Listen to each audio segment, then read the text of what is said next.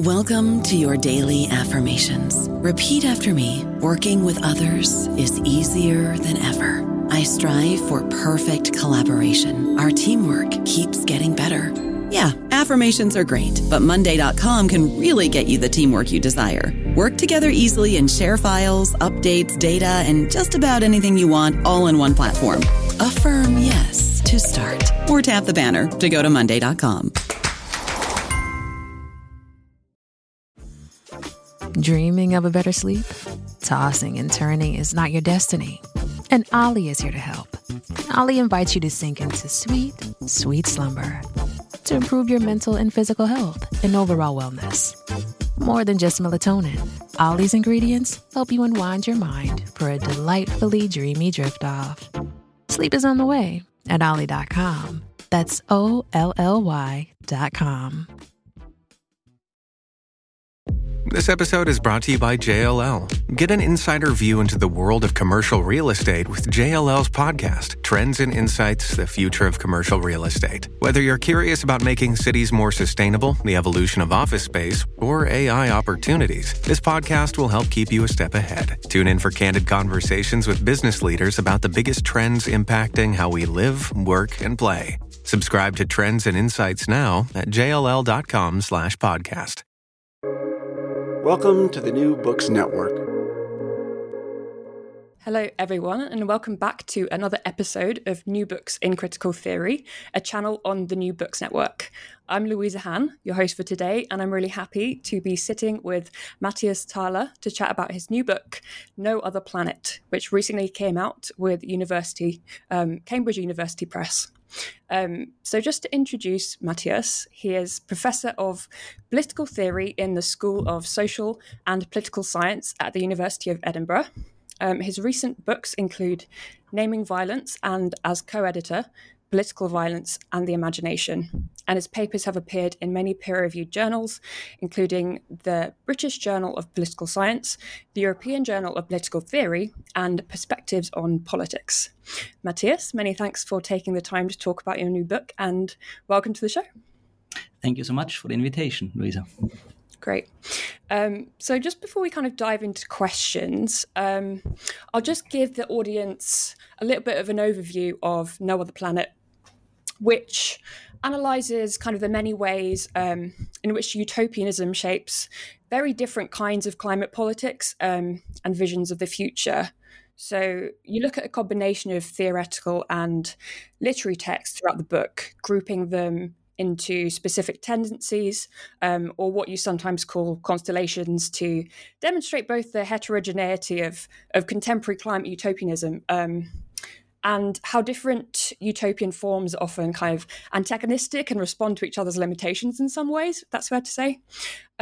So I was interested to see the ways in which focusing on the utopian aspects of these modes of thought help to draw out both their potential to shape real political action in the world and the point at which their politics and their kind of theoretical bases start to falter as kind of guiding principles for the future. So I think the book will be interesting to quite a wide range of readers, including those interested in what we might very broadly term cli-fi, and kind of those interested in ongoing political debates about how we organise the massive structural and societal changes necessary to have any chance of kind of mitigating the worst impacts of climate change. So with this in mind, I wonder, when did you first start thinking about utopianism in relation to ecological crises, and how did you just decide to write the book, really? Thank you, Louisa. So to tell you a bit about the origins of the book, when I had finished my book, Naming Violence, in 2018, it got published, I wanted to continue my investigation of the place of the imagination in political theory. And in this earlier book, Naming Violence, I had focused in particular on the artistic imagination, on the historical imagination, as well as on thought experiments. But what I hadn't done was focus on utopianism. And instead of just adding another chapter to that book, I wanted to continue this examination with a particular focus. And the focus is really, as you said, on the monumental and existential challenge of inhabiting a climate changed world. So No Other Planet essentially tries to respond to an observation made by Donna Haraway, namely that the current predicament expresses itself in a very problematic binary. On the one hand, we find those who hubristically assert our own ability to innovate ourselves out of this current climate crisis, but I think that's a dead end. And on the other hand, we find a lot of people who commit themselves to defeatist sentiments, to the idea that the game is already over and there's really nothing we can do to change course anymore. And the thought behind the book, No Other Planet, is to harness the power of utopianism to respond to this binary problem that Dan Haraway so aptly diagnoses. So that's where sort of my general interest comes from. I also wanted to pay attention not only to what's attractive and beneficial about utopianism, but attend as well to what is risky about it and what might even backfire in some regards. So I didn't want to tell a one-sided story, but hope to offer an even-handed defense of utopianism that also attends to its downsides. And that was the ambition behind the overall project. Great. So I think you touch on utopianism a lot. So I think before we go further into the specific theorists and writers mentioned on your book, it would be helpful to consider how utopianism functions often in different ways in different historical periods. So how do you broadly define utopianism, and why do you think it's making a comeback now that, neoliberal capitalism is experiencing lots of different intersecting crises, not least the need to revolutionize the kind of the material bases of the economy to avert further ecological destruction? Yeah, naturally, I think that's a very important starting point for any investigation of this question. How do you actually define utopia and utopianism? It's obviously a heavily contested concept, and there are also many who object to its current uses, as I try to examine in the book. I think broadly speaking, before I come to my positive proposal, I want to identify historically two major strands of criticism to utopianism. On the one hand, there is the view that utopianism amounts to nothing but daydreaming. And so in some sense, it is just deeply escapist. It allows us to console ourselves about a present that is profoundly disturbing. And as such, it is completely useless. On the other side of the spectrum, there are also those who object to utopianism on the grounds that it is potentially totalitarian. So in that sense, utopianism is practical, but it's practical in the wrong way. Now, what I want to do in the book is to not deny the importance of these criticisms, but to work towards an alternative definition that is heavily indebted to the unorthodox French Marxist Miguel Abensour. And that's a definition that has, in recent times, more prominently defended by one of the most important scholars of utopian studies today, namely Ruth Levitas. And the definition I'm using then as a baseline for all the tendencies and constellations I'm analyzing in the book is that utopianism constitutes the education of the desire for other ways of being and living. So there are various concepts that we might want to unravel in understanding this definition, which is a very wide one. On the one hand, we want to focus on the education. So in some sense, all utopias try to instigate processes of pedagogy in one way or another. And then the other aspect is, of course, this word desire for other ways of being and living, something that is akin to hope and akin to wishing, obviously. This very wide definition of the education of the desire for other ways of being and living allows us to capture plenty of phenomena and experiences that cross theory building, social and political theory, broadly speaking, narrative art expressed in different media, such as novels, but also films and perhaps even music. And finally, also practical and lived experiences. So that's a third dimension of utopianism that is captured by this very broad definition of an education of the desire for other ways of being and living. What's important and essential to my understanding of utopianism, and here I'm again very strongly influenced by a number of important theorists in utopian studies, is that utopias are not necessarily about perfect blueprints for the future, but they amount to, in essence, experimental kinds of probing of various and sometimes conflicting alternatives. So it's not about a unitary end goal of history. It's about trying to examine various alternative pathways into the future. Part of my practical understanding of utopianism is that it becomes facilitated through a number of mechanisms. And the key mechanisms that utopianism as this education of desire feeds on are firstly estranging. So estrangement is a key function and mechanism of all forms of utopianism. Secondly, galvanizing. Utopianism always tries to move an apathetic or perhaps paralyzed audience into action. So there's a very intimate relationship between the imagination and action on this account of utopianism. And finally, cautioning. So sometimes utopias also engage in warning an audience about dangers that inhere in the present moment. So that's sort of the broad definition I'm using in the book, and that I tried to apply to a number of cases, as we will hopefully talk about in a moment. But your second question was really why may we and why can we observe a resurgence of utopianism today? And I think there are a couple of points that one might want to make in this context. First of all, it seems to me that it has become more and more obvious that business as usual is simply not an option anymore when we think about what it means to inhabit a climate-changed world. We all know that things must change in one way or another. We might not know exactly how that should be done, but we certainly need to reorient ourselves. Now, the problem is that the maps we are drawing on when we try to reorient ourselves in the Anthropocene have really lost their suitability. And one way of thinking about utopias that I want to motivate in the book is as maps, utopias as maps for an uncertain future. And I think that's one of their main draws in the current moment.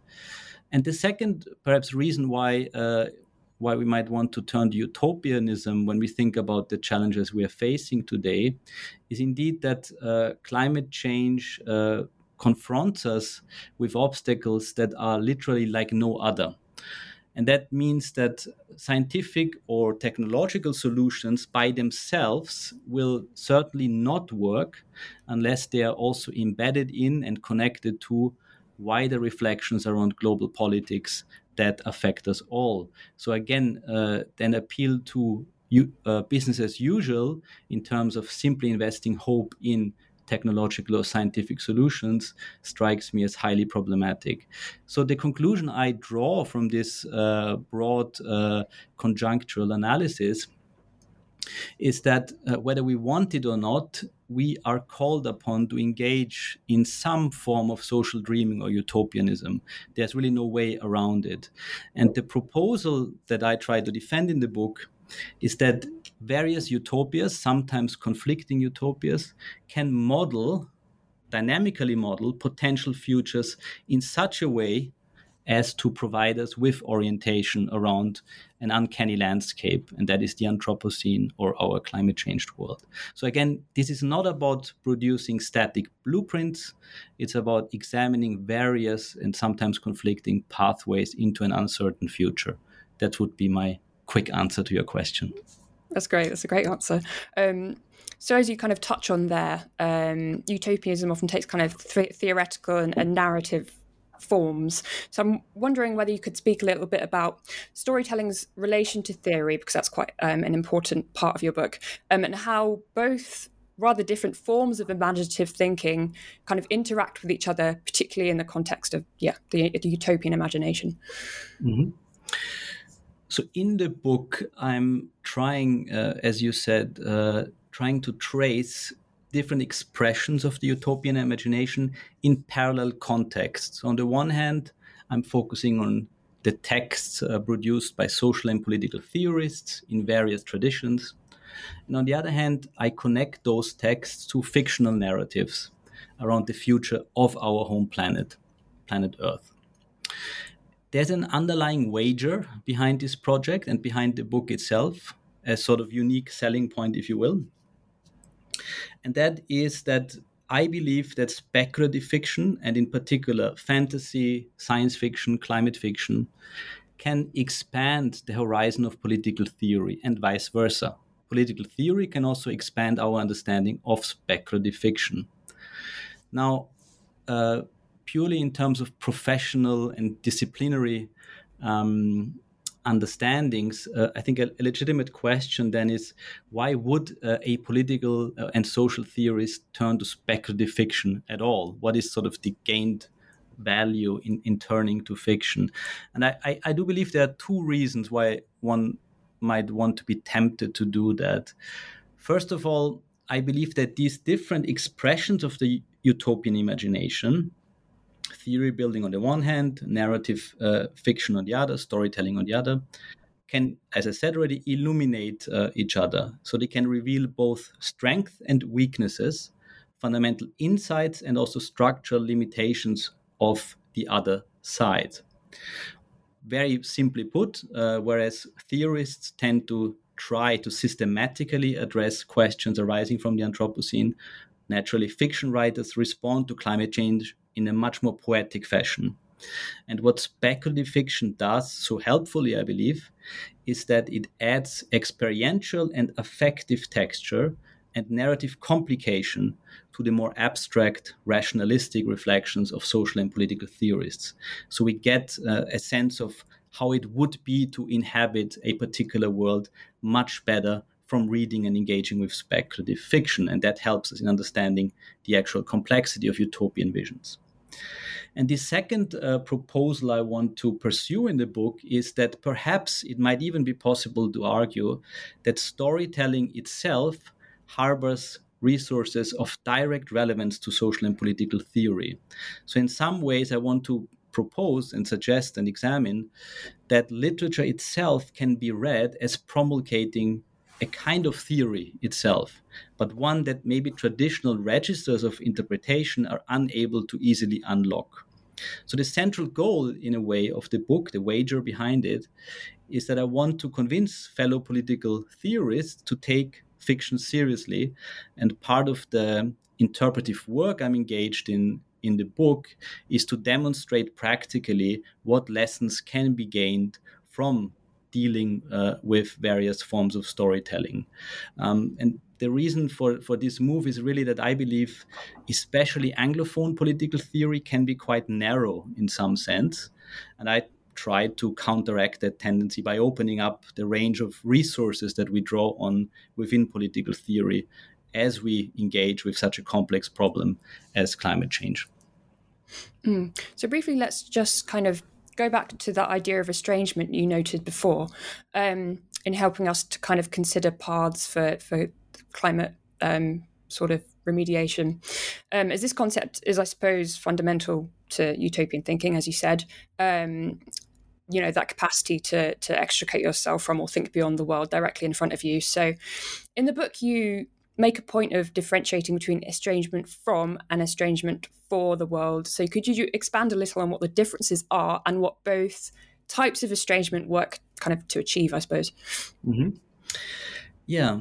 So as you observed, I do believe, and this is in line with basically everyone who has ever thought about utopianism, I do believe that estrangement, the induction of estrangement, is really a crucial element of all forms of utopianism. So raising a what-if question, what would happen if we did X, Y, Z, tries to defamiliarize us from deeply held beliefs. In some ways, to render unfamiliar what often appears to be entirely natural and normal, and vice versa, of course. So the effect of such an estrangement strategy that inheres in all forms of utopianism is to interpolate the reader to see the world from new and unexpected angles, and thereby critique is exercised. So through the creation of distance, through this estrangement process, critique is enabled in some important ways. As you say, in my concrete discussion of the utopian device of estrangement, I focus on an idea developed by the literary theorist Svetlana Boym, which is to distinguish between two ways of thinking about estrangement. And that's an analytical distinction between estrangement from the world and estrangement for the world. I believe this distinction is very helpful for thinking about social dreaming and utopianism, because some types of estrangement can be problematic and others can be helpful for thinking about our current predicament. So to give you an example, in the current ecological crisis, there are those who reflect on the escape from our planet Earth as a solution to the ongoing environmental breakdown. So escaping from this planet is a fantasy promulgated by the likes of tech billionaires like Elon Musk. It's an important topic in many popular films. Just think about the film Interstellar, for example. And in some ways, I think this is an example of estrangement from the world. It's an attempt to think about another world that makes it impossible for us to grapple in earnest and realistically with the problems we are facing on this very planet. So estrangement from the world is something that I would be critical of, and it's a kind of utopianism that we should be skeptically analyzing and turn to alternative visions of the future. So estrangement for the world would be a mode of social dreaming that begins by accepting our eco-social grounding on this very planet. So the utopian visions I'm interested in the book, and that I believe are potentially useful for grappling with the ecological crisis, are what I call disworldly utopias. So utopias that do produce estrangement, that try to create distance between our current moment and a potentially more positive future, but they accept our eco-social grounding on this planet and refrain from the kind of escapism of the billionaires like Musk and others that strikes me as profoundly problematic. But ultimately, I think estrangement has these two sides, one world negating and one world disclosing, and we can never really escape this tension because it is baked into the very act of social dreaming, I believe. Great. Yeah. So let's look into the chapters themselves now, the actual theorists and fiction that you look at. So chapter 3 starts to look at this concept of estrangement for the world through the work of Bruno Latour and James Lovelock, whose Gaia theory, I think maybe listeners may have heard of, given the criticism it's received, I suppose, throughout the years. So can you provide a brief overview of Gaia theory and how it relates to Latour's work on kind of modern understandings of what's often termed this nature-culture divide? Yeah, so James Lovelock, as you know, was an inventor, an engineer, and a scientist who is today probably best known for his theory of Gaia, or what he calls the Gaia hypothesis.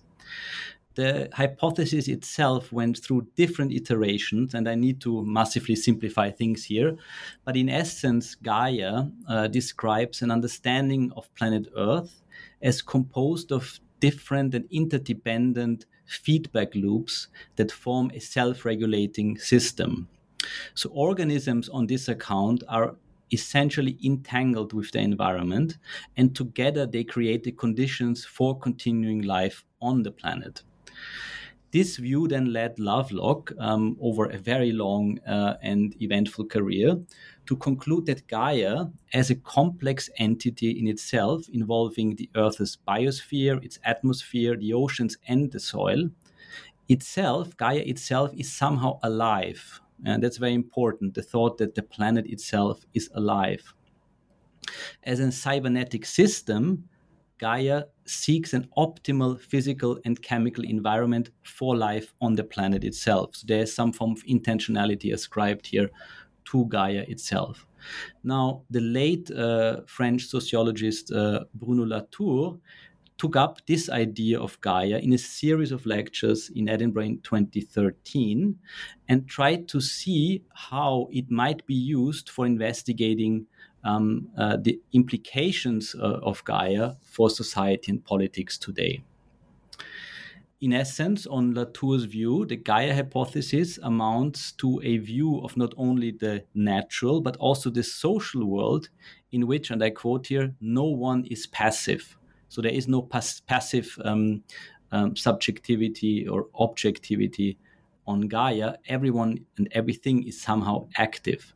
So agency is much more widely distributed than one would normally assume, especially that's especially important for those who wish to assign a special status to our own species in struggling and contending with Gaia. So it's absolutely not surprising, I think, that Latour, as one of the stalwarts of actor network theory, felt very attracted to Lovelock's idea of Gaia. Because this understanding of a living planet, a planet that is somehow alive, raises very important questions for scientific inquiry and what we actually do as social but also as natural scientists. And what is more, it also raises very, very central and important lessons for politics and society more widely. So this is why Latour inaugurates what he calls a new climate regime, in which the traditional, perhaps, and wrongly understood separation of nature and culture is reconfigured. So he prefers the language of new climate regime instead of the Anthropocene, but essentially we're talking here about the same period of human interaction. So what is essential to this view is that the planet itself is now an actor with whom humanity in various ways needs to contend in one way or another. And this leads naturally to a completely new and also estranged view of our species' place on the planet, I would argue. Yeah, and as part of this, Latour's kind of exploration of Gaia, he expounds upon this idea of the terrestrial or the down-to-earth politics as kind of vital for a left ecology. And I think at first glance, the focus on a kind of return to nature could be seen to align with a more reactionary politics, maybe, of kind of, belonging to the soil, quote unquote. So how does Latour and his handling of the Gaia concept move such politics leftwards, and in what ways could it be described as utopian? So before I explain why I want to argue that Latour's interpretation of the Gaia hypothesis and his notion of the terrestrial or the earthbound or down to earth are actually utopian in nature, I need to make clear that Latour himself was in fact vehemently opposed to the very idea of utopianism. And it's important to understand why, because it feeds into your question, I think. Latour believes that utopianism is really the same as escapism. So he associates it much more with the techno-optimistic fantasies of billionaires that want to escape from our planet. So the quest for life beyond the Earth's critical zone is really futile on Latour's view, and instead he proposes this concept of the terrestrial or the earthbound, which he develops in particular in a book called Down to Earth, which is a sort of follow-up to his Gaia lectures in Edinburgh. Now, the terrestrial dimension of our planetary existence manifests itself as an alternative to two hegemonic ways of understanding the new climate regime. And these hegemonic ways are, on the one hand, a return to the local, to the soil, a sort of romantic understanding of nature, which is today, politically speaking, the promise of nativist populists who offer their constituencies some form of nostalgic homecoming. Yeah? And that's something that Latour wants to resist when he coins the term the terrestrial. He doesn't want a return to the local, to the soil in one way or another. And on the other hand, he also rejects modernity in its expansionist or globalist drive. So he's also against globalization, we might say, in very broad terms. And between these two terms, the local and the global, is a slim glimmer of hope, and that's what he calls the earthbound existence that we should celebrate. Yeah? And the terrestrial is in some ways a very helpful way of thinking about alternative politics that tries to avoid both a return to populism that grounds its nativism in some form of nostalgic homecoming, but also a rejection of globalization in its most neoliberal form. So when I say that Latour is utopian here, I'm somewhat reading him against the grain. I'm suggesting that the Gaia figure is a utopian figure, and the terrestrial is a utopian concept to the extent that it manages to estrange us from deeply established ways of being and living. Again, it's an attempt to educate us into different and better ways of being and living by recognizing humanity's entanglement with a world in which no one is passive.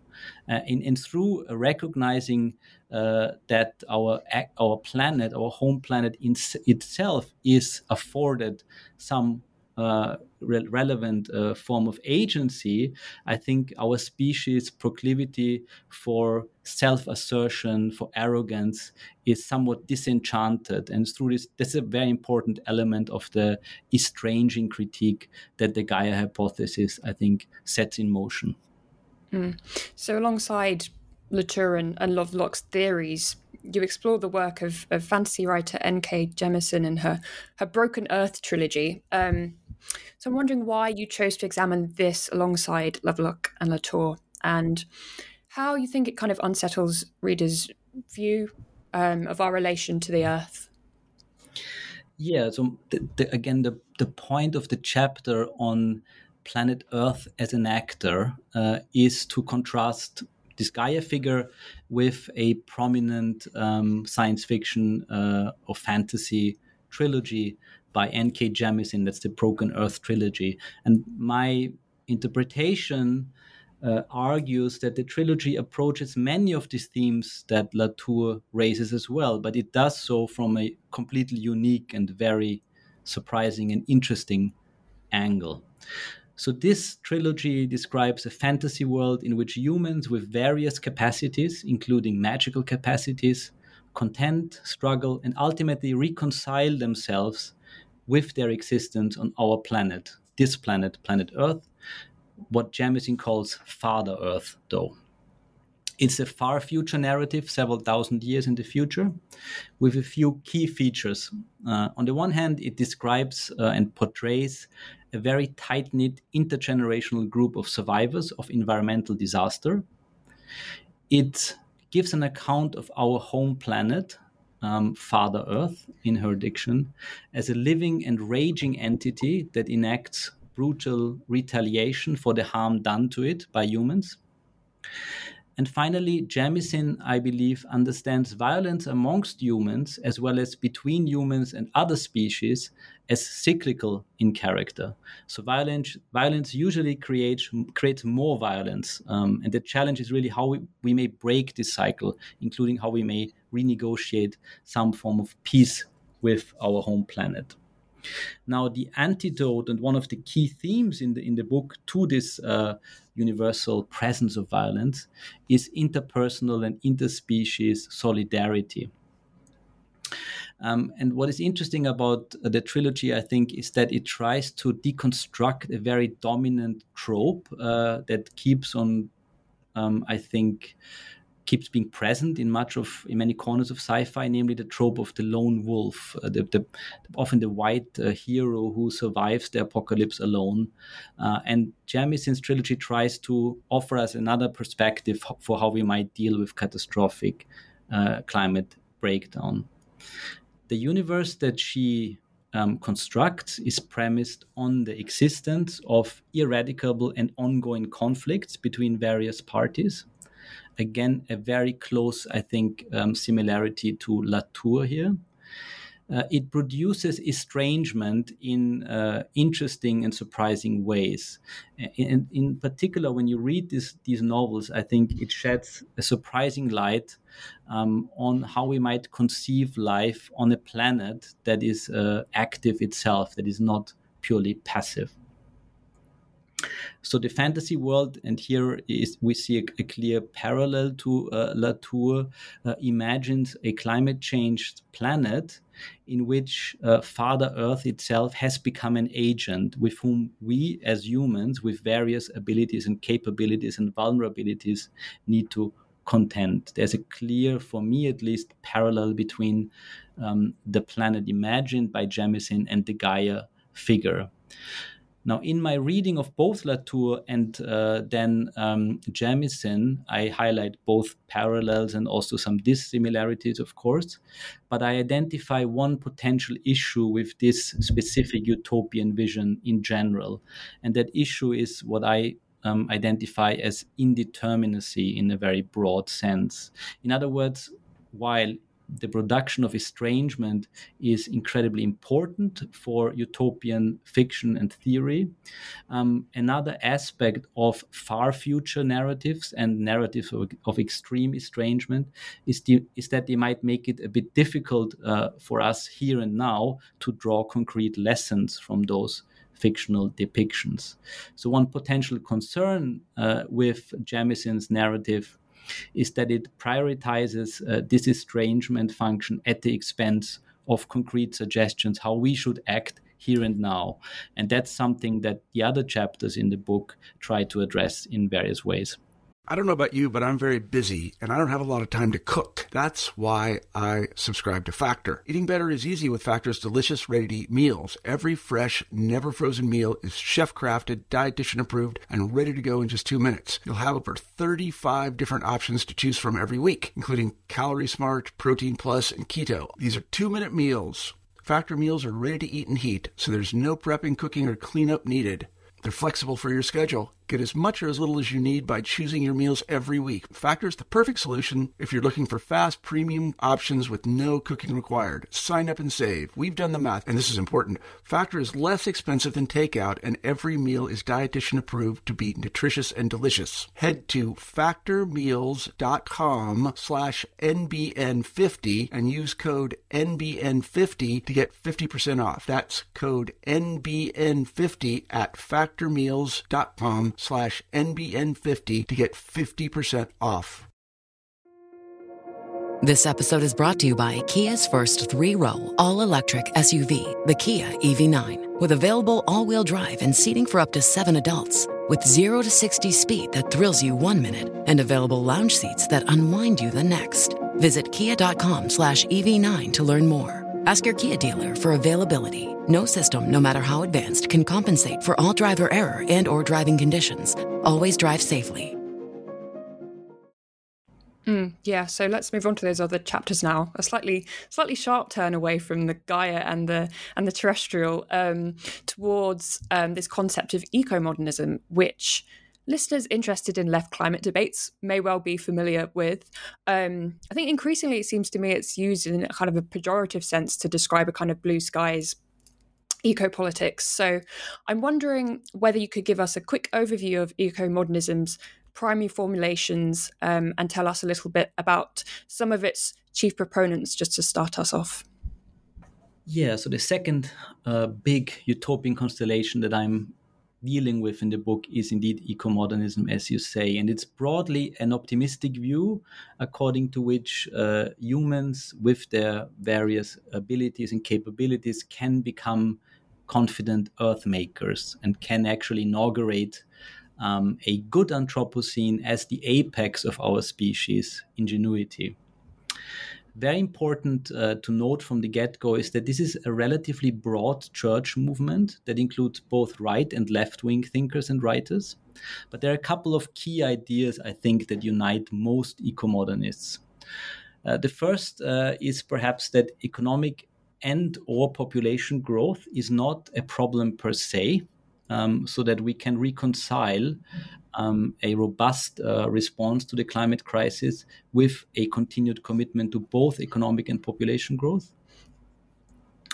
Economic stability and growth is therefore very important for environmental action to work. Development projects are foregrounded in most eco-modernist visions, even if this leads to increased fossil fuel use. So this is a very important aspect. Again, the emphasis on growth and the importance of science and technology. And another aspect that is frequently highlighted is that almost all eco-modernist discourse relies on a number of illuminating, in some ways, rhetorical metaphors, such as, most importantly, the metaphor of decoupling human from environmental processes. A very important early formulation of the eco-modernist idea was made by the US think tank Breakthrough Institute in 2015. In their manifesto, they argue for a good Anthropocene that would be premised on the harnessing of the power of science and technology to, and here I'm using the metaphor, decouple human from environmental development. So this will naturally require a number of groundbreaking science and technology, such as, for example, geoengineering, but also carbon capture, for which we already possess the basic know-how. So that's a very important thought in the eco-modernist camp, that we already possess many of the basic technologies. We just need to scale them up significantly. If you're looking for a rather famous liberal, in some ways perhaps conservative, even representative of this type of eco-modernism and this type of utopianism, you might quickly encounter Steven Pinker, who is particularly famous for his recent bestseller, The Better Angels of Our Nature. But in recent work, he has further elaborated on the eco-modernist idea. So on this particular view, modernity and capitalism are essentially forces for good. They have just recently received a particularly bad press, and we need to recover them from this bad press. The progress that we have made as a species is much more pronounced than doommongers want us to believe. And some forms of environmentalism on the eco-modernist view, for example, post-growth ideas, are genuinely problematic and need to be resisted. So eco-modernists are generally opposed to any form of critique of growth paradigms. So this would be the sort of standard critique. Interestingly, as you say, there are also quite a few on the left who believe in the compossibility of economic and population growth with a robust response to the ecological crisis. Again, within the left, and there is a vast diversity of positions, ranging from those who wish to strengthen the state as the motor behind the Green New Deal, for example, to those who prefer much more bottom-up environmentalism led by social movements. But what all of these different positions share is a commitment to an effective state of hope vis-a-vis the future. So what makes them examples of utopianism in the broad sense that we talked about before is that they recognize the severity of the ongoing ecological crisis, but they also try to inflate the potential that the future still holds for us. They try to, in some ways, galvanize an audience that has become apathetic or depressed or paralyzed when thinking about what should be done about our climate change world. Of course, one of the ideas I'm trying to pursue in the book is that in all types of eco-modernism, we find traces of wishful thinking that in some ways or another could be considered problematic. And the reason is quite straightforwardly that most eco-modernists underestimate the actual challenge awaiting us, and thereby, I think, fall foul of some very important considerations when we try to navigate ourselves through this particularly problematic situation we find ourselves in. So staying with this chapter on eco-modernism, you place this theoretical work that you've mentioned against the science fiction of Kim Stanley Robinson, who's produced, a really significant body of speculative work about climate change in both the near and the distant future. So I'm interested in this question of Robinson's utopianism, as I read The Ministry for the Future fairly recently, which kind of starts off by describing this really catastrophic heat wave which kills millions of people and kind of moves through the gritty bureaucratic processes involved with mitigating the impact of future events. And it's quite far from utopian in some senses. So with this in mind, how does Robinson's work align with eco-modernist tenets while rejecting wishful thinking and kind of hubristic attitudes towards our capacity to save ourselves through scientific innovation? I turn to Kim Stanley Robinson because I would consider him to be the most important political novelist in the US right now. His recent success with the book that you just mentioned, Louisa, Ministry of the Future, has been incredibly impressive and has brought him to the forefront of many debates about climate change. But as many will know, he has been thinking about these questions for 30 odd years. He has been occupied with utopian projects ever since he started writing, ever since his early Three Californias trilogy and ever since the Mars trilogy. And he has also thought very deeply about climate change. He's an early proponent of so-called climate fiction that we touched upon already.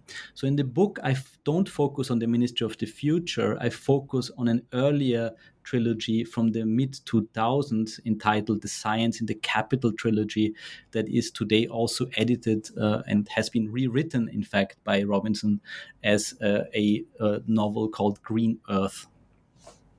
So what Robinson tries to do in this set of books is he tries to probe the credentials of a scientific community that has become immunized against capitalist co-optation and is now willing to mount political struggles in defense of nature. What is very unique, I think, about this trilogy is that it focuses on a detailed study of the National Science Foundation, which is the national funding body for scientific inquiry in the United States, and thereby tries to locate the motor and vehicle behind progressive action in a state-sponsored organization that funds and coordinates technological innovations. So in some sense, and this makes it a very peculiar kind of utopia, this is a bureaucratic utopia. And the underlying idea in these books is that ecological crisis can only be tackled if scientists take their political responsibilities seriously, on the one hand, and if politicians start listening in earnest to what scientists have to say. So in this marriage between science and politics, we find a solution Robinson wants to suggest. So there are really three key ideas then in the trilogy, I believe. First, I already touched on this, we find a veneration of bureaucratic modes of politics. That's a very peculiar, I think, idea, but one that's very clearly present in the trilogy. So through this wedding of science and progressive politics, we might develop a way out of the current crisis. Second, there is also an emphasis on the interdependence of science and rationality and spirituality. So Robinson emphasizes that any solution to the climate crisis that is focused on rationality alone will inevitably falter and fail. The climate crisis also requires us to change spiritually our paths, and he investigates this through an interesting conversation and engagement with Buddhism in the trilogy. And the third and perhaps most important aspect, and that's the point where I believe his narrative exploration of eco-modernism deviates significantly from the theoretical positions. He imagines the alternative future through multiple pathways out of impending catastrophe. So there is no silver bullet. There cannot be a singular and simple solution, but we require various experiments in alternative thinking and acting to move forward. And the most important part of these experiments is indeed a decoupling process, but it's not decoupling of human from natural development processes, but it's a decoupling of science and technology from capitalism. So this is a celebration of a scientific mode of being that is independent, has become independent from capitalist cooptation. I entitled the chapter "The Paleolithic with Good Dental Care" for a specific reason, because this is in fact his vision of the future. We might live actually in some ways a post-growth life in the future, but we still benefit from good dental care as a really crucial aspect of the good life. So we require science and technology, even though we might move beyond capitalism in this climate changed world. So I believe this attempt to explore multiple pathways out of the current crisis insulates Robinson to some extent, but not fully, from the suspicion of wishful thinking, which I would consider problematic in many of those theories that we talked about just a moment before. Great. So let's take a look at your next constellation of thinkers who are kind of almost the polar opposites of the eco-modernists and focusing on the potential for climate change to trigger cataclysmic collapse. So one of the notable examples you include is a group called the Dark Mountain Movement, who totally reject technological solutionism in favor of finding hope in the face of, the collapse of various systems of civilization, essentially. So how do theorists who view catastrophe on the horizon attempt to maintain reasons for hope and galvanize political action? And I suppose what kind of criticisms of groups like the Dark Mountain Project attracted for these beliefs? Yeah, so the third big utopian constellation I'm interested in deals indeed with those who think that the ecological breakdown is unavoidable, or perhaps it is already happening, or in some ways perhaps it has already happened and we live already through post-apocalyptic times. What's shared, I think, among all of those thinkers and writers is that they believe that the environmental breakdown should not anymore be imagined as an extraordinary event that will happen sometime in a faraway future, but rather today, I think they argue, we are mostly aware that climate change has already triggered a state of permanent crisis that cannot be reversed anymore in any meaningful sense.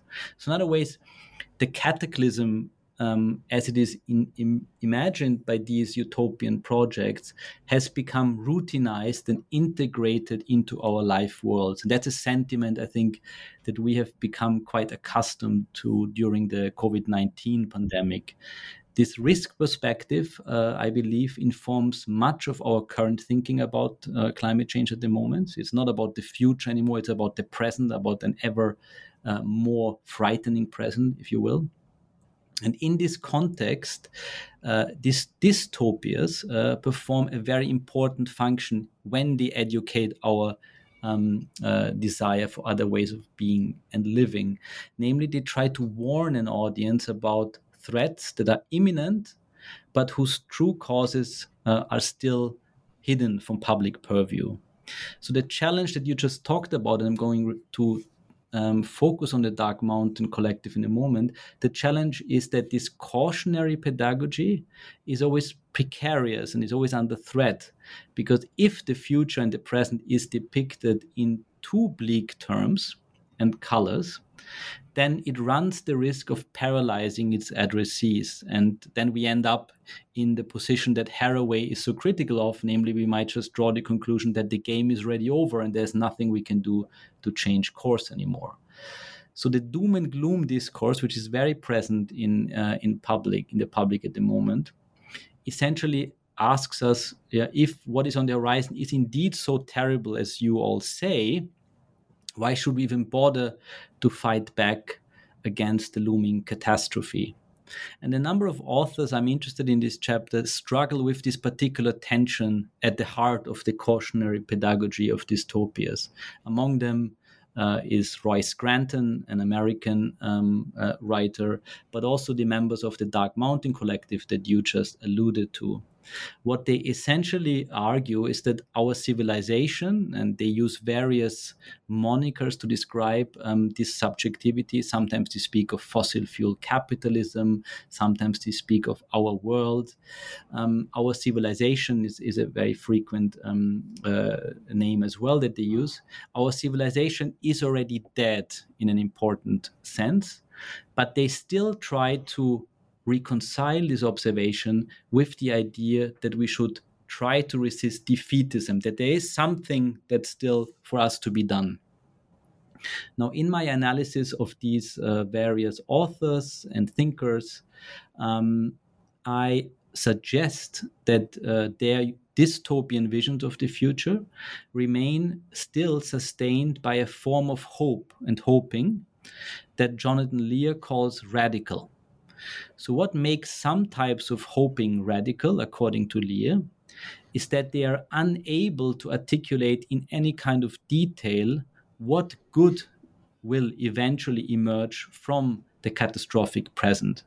So they are able to gesture towards a future that will come and in which there will be some place for us humans, but they are unable or incapable to explain in any kind of detail how that future will look like. So in some ways, and this is why it is an interesting form of dystopianism, this is a negative utopianism where a positive future is implicitly or explicitly affirmed, but its concrete shape is not drawn out. Russell Jacoby has called this iconoclastic utopianism, a utopianism that smashes any picture of the future, but still remains committed to the radical hope that something good will eventually emerge. Great. So your fictional complement or comparison, I suppose, to this theoretical body of work is Margaret Atwood's MaddAddam trilogy, which embodies what the writer herself has termed a eustopia. So can you expand on this concept a little and explain how Atwood navigates climate dystopia in relation to kind of the aforementioned theorists? Mm-hmm. So just like Robinson and Jamieson, Atwood has not only written utopian as well as dystopian novels, she has also explicitly reflected on the nature of social dreaming itself. So she has contributed to the theorizing of utopianism. And one of her key convictions is indeed that utopias and dystopias contain within themselves their respective negations. In other words, every utopia possesses already dystopian elements, and every dystopia possesses utopian elements. And to capture this intermingling of these two perspectives, she has coined the term astopia. You pronounce it differently, so I'm sure. Yeah, so I said eustopia. I assumed it was like utopia, dystopia. I think you're absolutely right. I've never heard this word spoken out loud, so I defer to the native speaker. It sounds much better this way. So Atwood's MaddAddam trilogy, which is the focus of this chapter, is really a very good example of this particular intermingling of utopia and dystopia in Atwood's reflections on social dreaming. The story focuses on a very small group of humans who survived a global pandemic that has wiped out almost all our species. And the pandemic is itself a response to a climate crisis, we might want to say.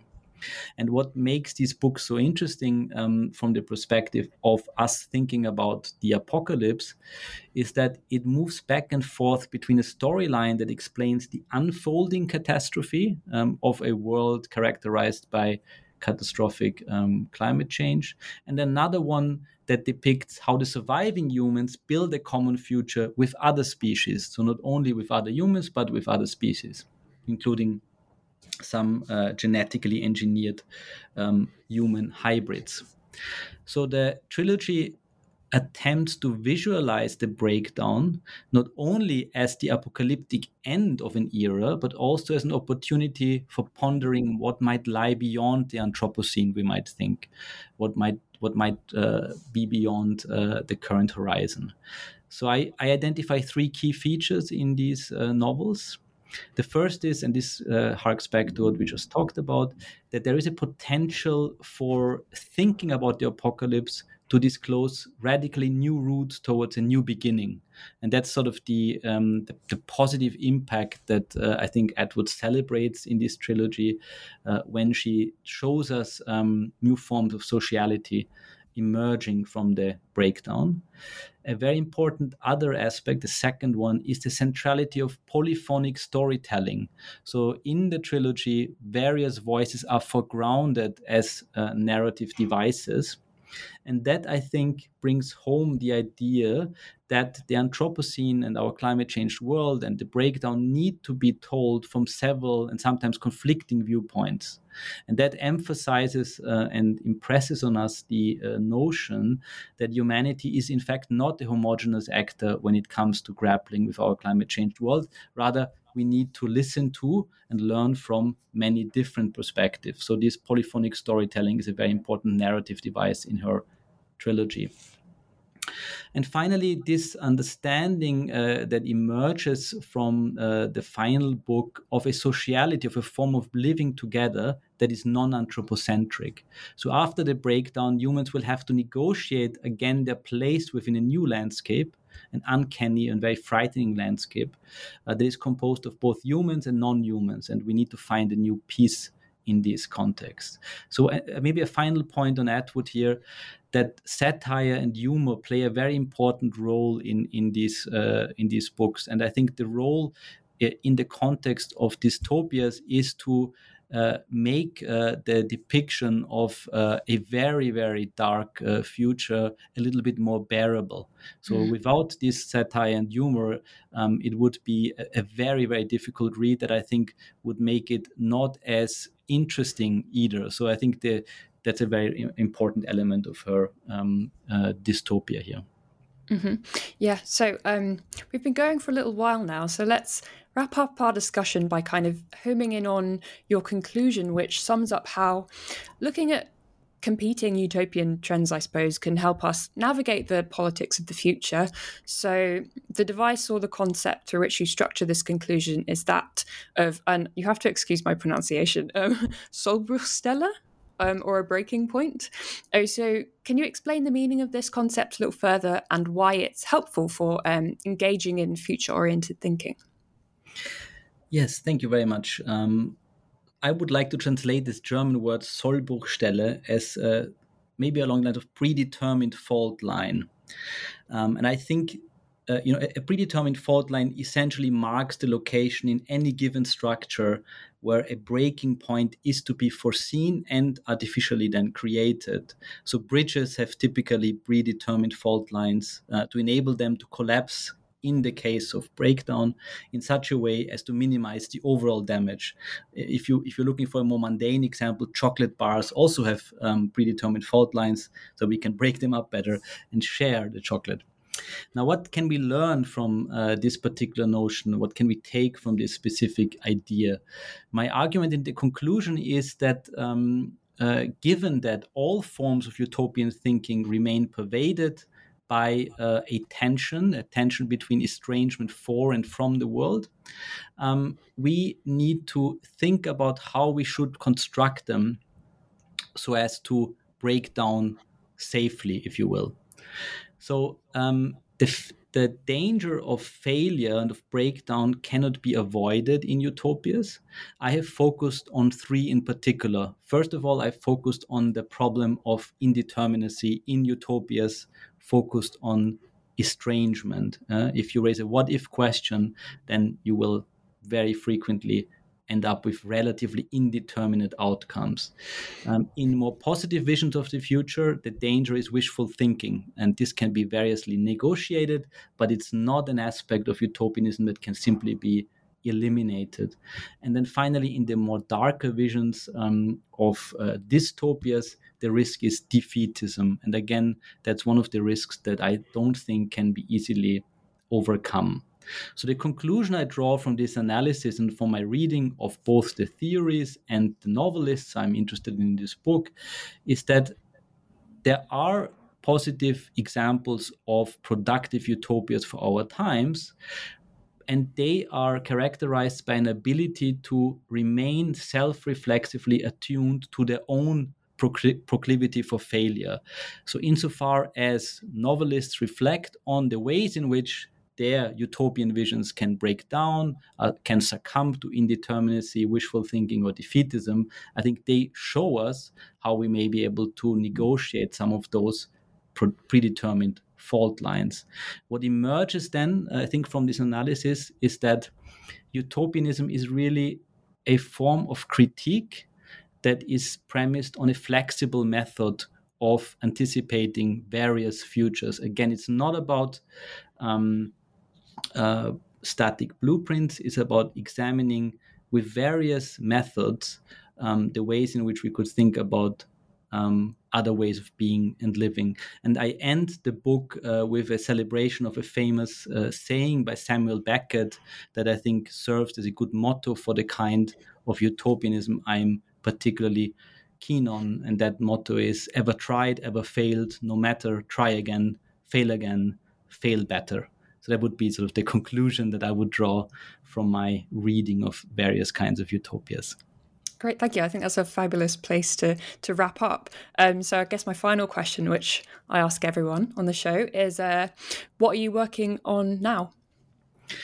I'm currently making steps towards my next project, and this will continue where we just ended, I think. It will involve thinking a bit more deeply about the generative potential of failure for politics more widely. I think we began this conversation when I confessed that I started this book we just discussed at the moment when I understood that I wasn't entirely happy with the book I had written before, so I felt a bit of unease about the conclusions of my prior book, and I think my next book will do exactly the same. I feel that the topic of failure deserves more attention in political theory, and that's what I hope to accomplish in my next project.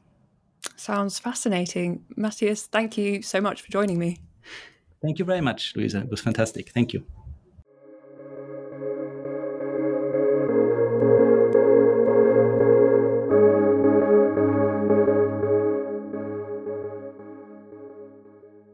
Hey guys, it is Ryan. I'm not sure if you know this about me, but I'm a bit of a fun fanatic when I can. I like to work, but I like fun too. It's a thing. And now the truth is out there. I can tell you about my favorite place to have fun. Chumba Casino. They have hundreds of social casino style games to choose from with new games released each week. You can play for free anytime, anywhere. And each day brings a new chance to collect daily bonuses. So join me in the fun. Sign up now at ChumbaCasino.com. No purchase necessary. VGW Group. Void where prohibited by law. See terms and conditions. 18+.